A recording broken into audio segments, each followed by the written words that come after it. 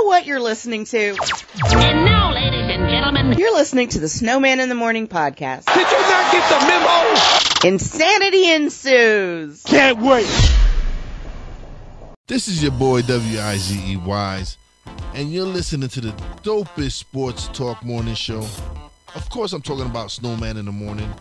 Well, this is the week that high school football returns to North Carolina in full. So we're going to have some profiles for you, and we're going to have some team profiles, some coaches profiles. And speaking of coaches, the first one I'd like to welcome is a fellow named Wayne Griffin. He's the head coach of the Carver Yellow Jackets. He joins me right now via the Beamer Tire and Auto hotline. Coach, how are you? Great to talk to you.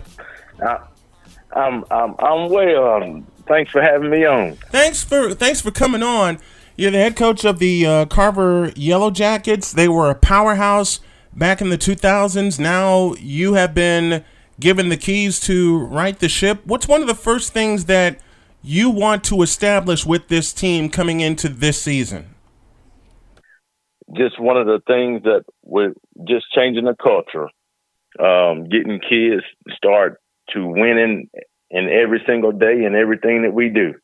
Whether we are stretching, practicing, whatever we do, just teaching them how to win, how to practice, and just doing the little things. Was it when you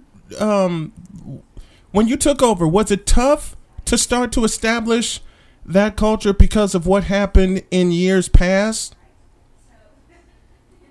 When I took over February 26th of last year, it was 2 weeks right before the pandemic hit.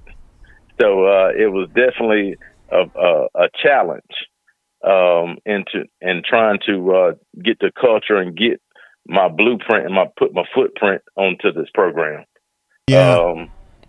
I know it's been traditionally a pretty strong football program with rich tradition that I took over. Last couple of years they may not have done as well as they would have liked, but we're definitely trying to right the ship.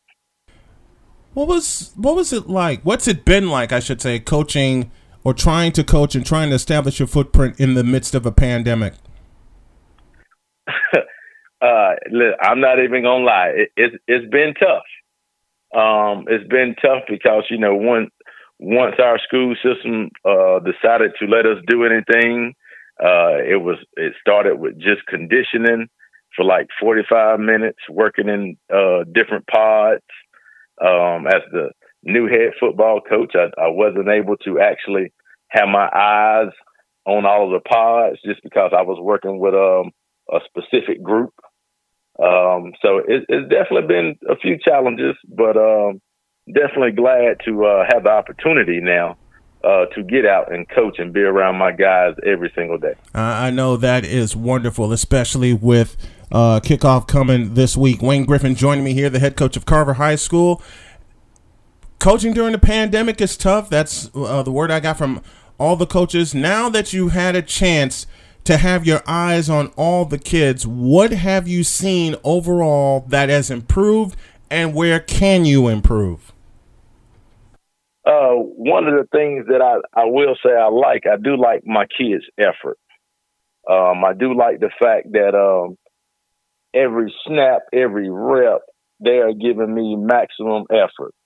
Some of the things that we hope to improve as we move forward is always the execution.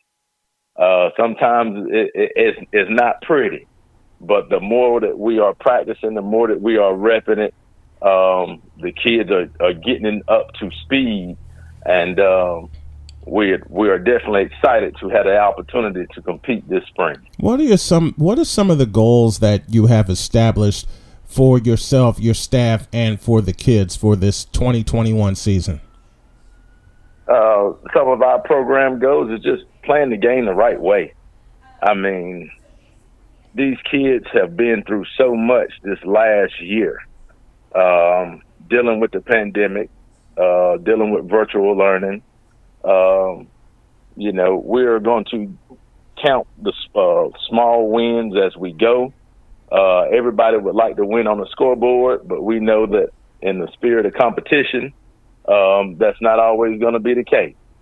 But I am looking for us to play the game the right way, play fast, play tough, and be physical. Wayne Griffin joining me here on the program, talking high school football, which premieres this week, folks, and we're going to have some coverage for you.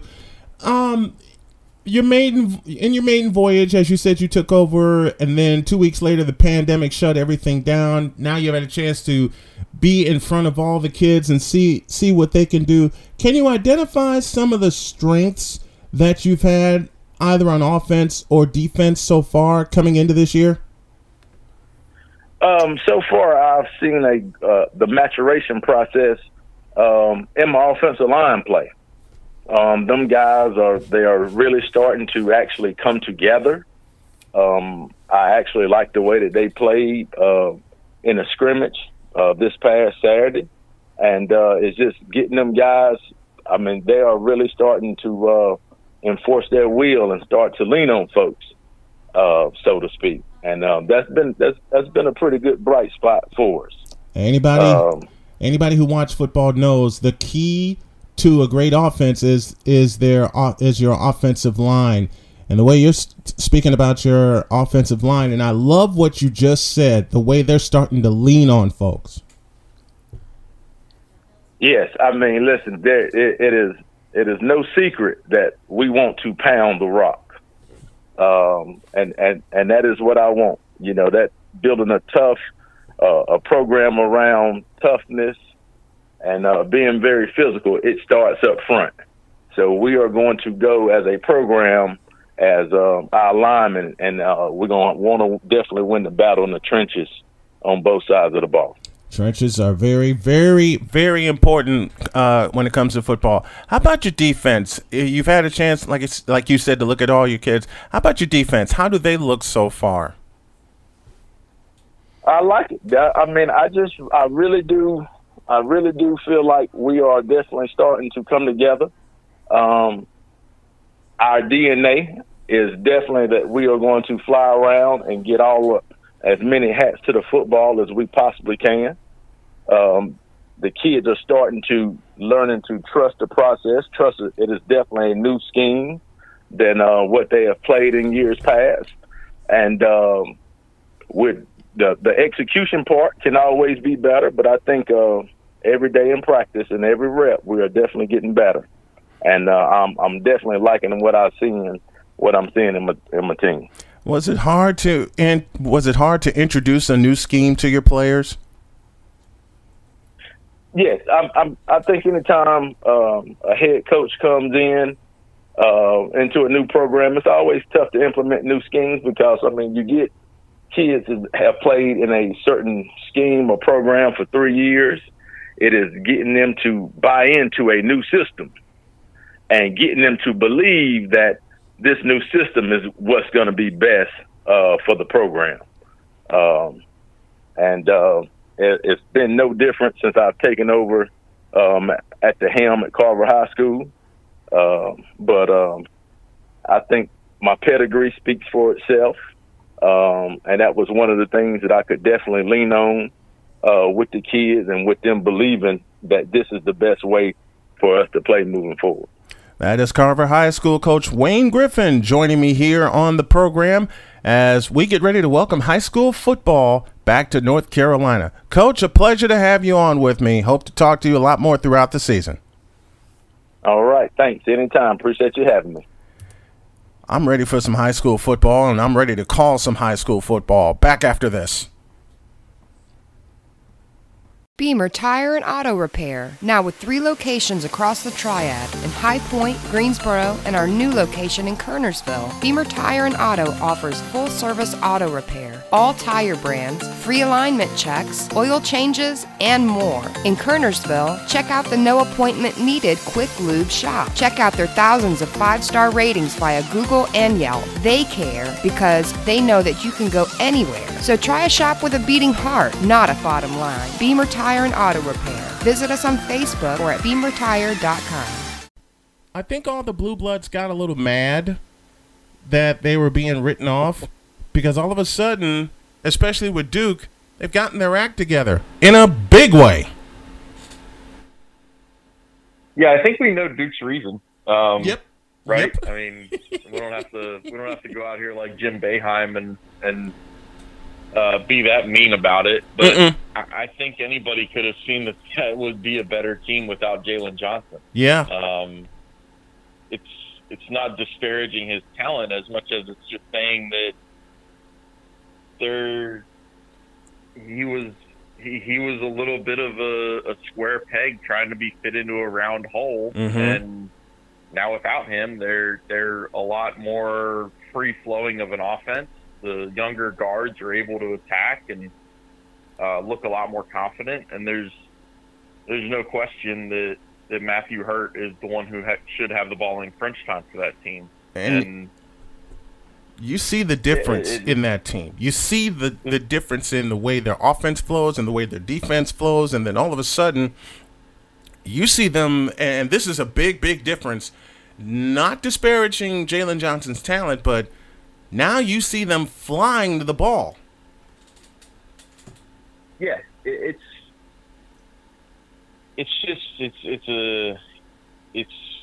more of a close-knit team. I mean, I say that, and I'm not in their locker room. And I see the comments about how Jalen Johnson means a lot to him as a teammate, and he's a part of the brotherhood, and that kind of thing. I get it, but I also just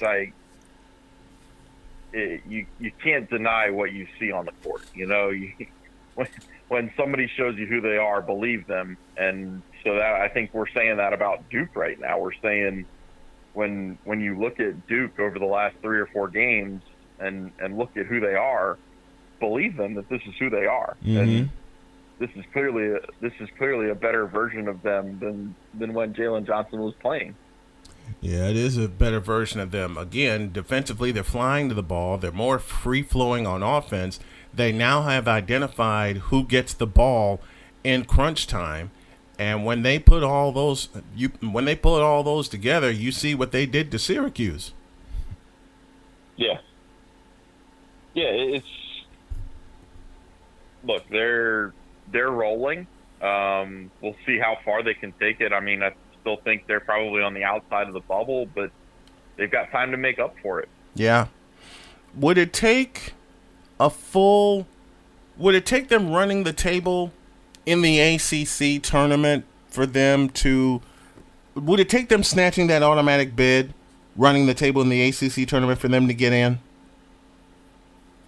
Yeah, I kind of don't think so. I'm not ready to put them in the, win it all or go to the NIT or stay home situation. I think that the level that they're playing right now, they've still got a game against Carolina. I think they could go to Greensboro only needing to win, 1, 2, depending on what the schedule looks like, maybe 3 games. Maybe just get to a semifinal or championship game in Greensboro and not have to come away with the ultimate prize there. I think that could be enough. And the other thing you have to talk about it. Ignoring it does nobody any good at this point. It's Duke. It's not like we're sitting here talking about Clemson or a team with just regional interest. This is the team that, every college basketball in the country feels one way or another about Duke. And so they're a ratings, they're a ratings bonanza. And whether you love to root for them or you just want to hate watch them and just hope that they lose, you're going to watch. So if push comes to shove and the selection committee's sitting there thinking, okay, do we put Duke in or do we put, a random team from Big Ten or the SEC or something like that, it's going to be Duke. It's going to be Duke. Yep. So, it's going to be Duke. And that's, you can argue till you're blue in the face about how unfair that is. It's just pretty much the way of the world, and it's not going to change by 1 year. It really isn't. It really isn't. And now that they're playing the way they're supposed to be playing, they're convincing the committee even more now, all the way through the ACC tournament. Hey, Duke's playing good. Okay, they pretty much can seal their spot now if they win one in the ACC tournament. This is Duke. This is must-see TV, win or lose. It's the team that you either love to root for or you love to root against. These are the Duke Blue Devils. Yeah, it's just like I said, it's a team that has national reach. It's Alabama football, it's, Notre Dame football. Yeah, they're the Yankees. They're the Red Sox. They're the Cubs. Whether you feel one way or another about them, you're gonna watch. See, why'd you have to put the Cubs in this conversation, man? Why'd you have to do that to me this morning? I was trying to think of a National League comparison. And you're right. You're right. San Francisco Giants. You can't. You're right. You're right with the Cubs comparison. People know how I tease Cub fans about it. Connor O'Neill joining me here on the program. Let's look at North Carolina. Same situation. Do they need a complete run in the ACC tournament to get in, or have they played well enough to this point to only get 1 or 2 wins in Greensboro for them to seal their spot in the tournament? Yeah, I think Carolina's in pretty decent shape. I mean, we're talking about a team that blew out Louisville by 45.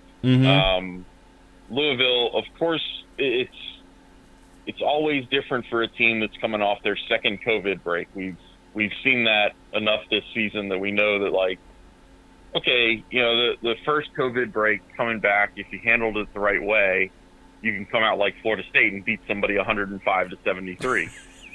But that second COVID break is the one where it really puts the damper on things, right? And so you take that into account a little bit with Carolina blowing the snot out of Louisville, but this is a Carolina team that's played pretty well all year. I know I guess maybe they don't have that signature win to really hang their hat on, but you can't argue with when they look their best. They're a really good team. I'm not saying they're a top 5 seed or anything like that, but they're a dangerous enough team to be on that, I think, 8-9 seed line. Yeah. And I was talking to somebody the other day. I mean, you can play this out in your mind, and it doesn't take too much effort to see, okay, well, if Carolina is an 8 or 9 seed, then they're obviously going to be put opposite of Gonzaga, and the committee is going to give you a rematch of the 2017 national championship game if they can. Yeah, and that's how it looks right now. But if I were any of the Blue Bloods, Kentucky, North Carolina, Duke, and others, if I were a team like Gonzaga or Baylor, would it be safe to say that you wouldn't want to face them right now that the fact that they're getting their act together? Yeah, I mean, I tend to think that, at least with Gonzaga and Baylor, they're just so dominant and they do so many things well that they don't need to, get worried about playing a team like that. I always keep in mind that Gonzaga plays this really tough non-conference schedule every year and then goes in for 2 months. The toughest team they play is St. Mary's. I think that is always to their detriment. They've been able to overcome it and get to a Final Four and get to the national championship game. But it's just something that's always there. It's always, how much have you been challenged in the last 2 months when your smallest margin of victory was 18 points? 18 points, right. So, I mean, it's there. It's something that you have to consider when you think about Gonzaga going into the tournament. They're going to go up against some team that had to scratch and claw their way into their seeding and has been through the wars. If you're talking about a Big 10 or a Big 12 team, and that team is not going to be intimidated as much as these West Coast Conference teams that are marching out 6'4" guys to try to guard Drew Timme at 6'10",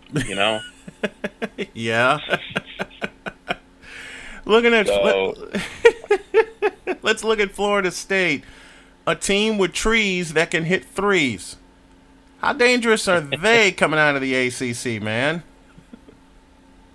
Man, I love Florida State. I love what Leonard Hamilton has done with that program. I think he's one of the most underrated coaches in the country, which is crazy because he really shouldn't be. Mm-hmm. There's no reason for him to be underrated at this stage, but for whatever reason he is. It's hard not to fall in love with the way they play. They have a ton of length. They move the ball. They play tenacious defense. Raquan Gray looks like he probably could be on the Florida State defensive line, and he's out there. He's nimble enough to take guys off the dribble. He's strong enough to bully his way inside and carve out some space for himself. Yep. Yeah, I mean it's really fun to watch that team play. And how can you not root for Leonard Hamilton, the guy that comes out, we're not a blue blood, we're a new blood. Mm-hmm. And I love that. Everything about the way Leonard Hamilton runs that program, you've got to appreciate it. You have to appreciate it. And something you had spoken to before, it just seems like they keep trotting out these lengthy players, 6'8", 6'9", playing very skilled positions and playing a very skilled brand of basketball, and yet Leonard Hamilton is still underrated? Why is that? I think it's probably because he hasn't been to a Final Four. They came really close a few years ago and lost in the Elite Eight to Michigan. They've had some marked disappointments. They've had some upsets. And, I'll admit, I'll put myself out there that like 3 or 4 years ago, I was probably one of the doubters of Leonard Hamilton. I was kind of like it, in the thought process that they're just a regular season team. He's a regular season coach. He couldn't handle coaching in March and what it would take to win. And then I think the year I was saying that, they went to the Elite Eight. Okay, well, maybe once I remove the foot from my mouth, I'll be able to actually stand back and evaluate some things here. I totally get it. I totally get it. I've been wrong about quite a few teams over the years. I've watched and covered NCAA basketball, but that's funny. You saying he was a regular season coach, and then the next thing you know, they're in the Elite Eight facing Michigan, and that wasn't that long ago that they lost to Michigan in the Elite Eight. Yeah, I think that was 2018. I think that was 2018. 18. Yep. Because the other wild card team that was in the tournament actually got to Texas in the Final Four, which was Loyola Chicago, a team I had covered for many years. So nothing is impossible with Leonard Hamilton. Let's go to Virginia and Virginia Tech. What would they have to do? Are they in as you look at them right now, or will it take something in the ACC tournament for them to seal up their spot? Yeah, no, they're both comfortably in. I think, we'll have to evaluate Florida State being in first place, but everybody having Virginia above them on the seed line. Right. The last I saw, which was over the weekend, so I'm sure that's changed a bit. Mm-hmm. But, Virginia will be in probably a 4 or 5 seed, maybe a 3 seed at this point. Mm-hmm. And they're going to play their brand of basketball. Right. Not to make it sound boring. It's not boring. It's just an internet troll job to call them boring. It's just consistent. It's just consistent, and it's not always the prettiest form of basketball. You know what makes it so bad? You're not going to get scores in the 80s. You know what makes it so bad? All these internet trolls, want to down Virginia. You got to remember, the last tournament that was played, they won. They won the national championship. they won, and the other thing is, you know, Tony Bennett's the first good teams he had at Virginia, they did lack offensive skill. Like, those teams had to be good defensively because they weren't going to outscore you if it got into a back-and-forth contest. Right. But the last 5 years, 6 years, when he had, you know, Malcolm Brogdon, DeAndre Hunter, Ty Jerome, Kyle Guy, it goes back a little bit to Joe Harris. I mean, Joe Harris was definitely the best offensive player on those first few teams he had. Yeah. Anthony Gill was a skilled offensive player. Now they've got the two wings. I can never remember their names. I just remember Kihei Clark and Jay Huff. Yeah. There's about 1.5 feet of height difference between the two of them. Yes. but they really they have so much offensive skill, and it gets downgraded in some people's minds because they just want to think of Tony Bennett as, oh, this guy just runs a defensive system that we call the pack line, and they're really good at it, and they have to run that because they can't score. Right. Oh, they can score. They're really good at scoring. You just look at their NBA totals. You know they're really good at scoring. Yes. It's just not. It's just not in their nature to come down and take a 3-pointer with 18 seconds left on the shot clock. That's just not who they are. Yeah, they love to pound you. They love to absolutely pound you. And when you look at what their conference record is in something like the last 6 seasons, why would you ever do anything else? Exactly. If it ain't broke, don't fix it. They have been able to pound their opponents.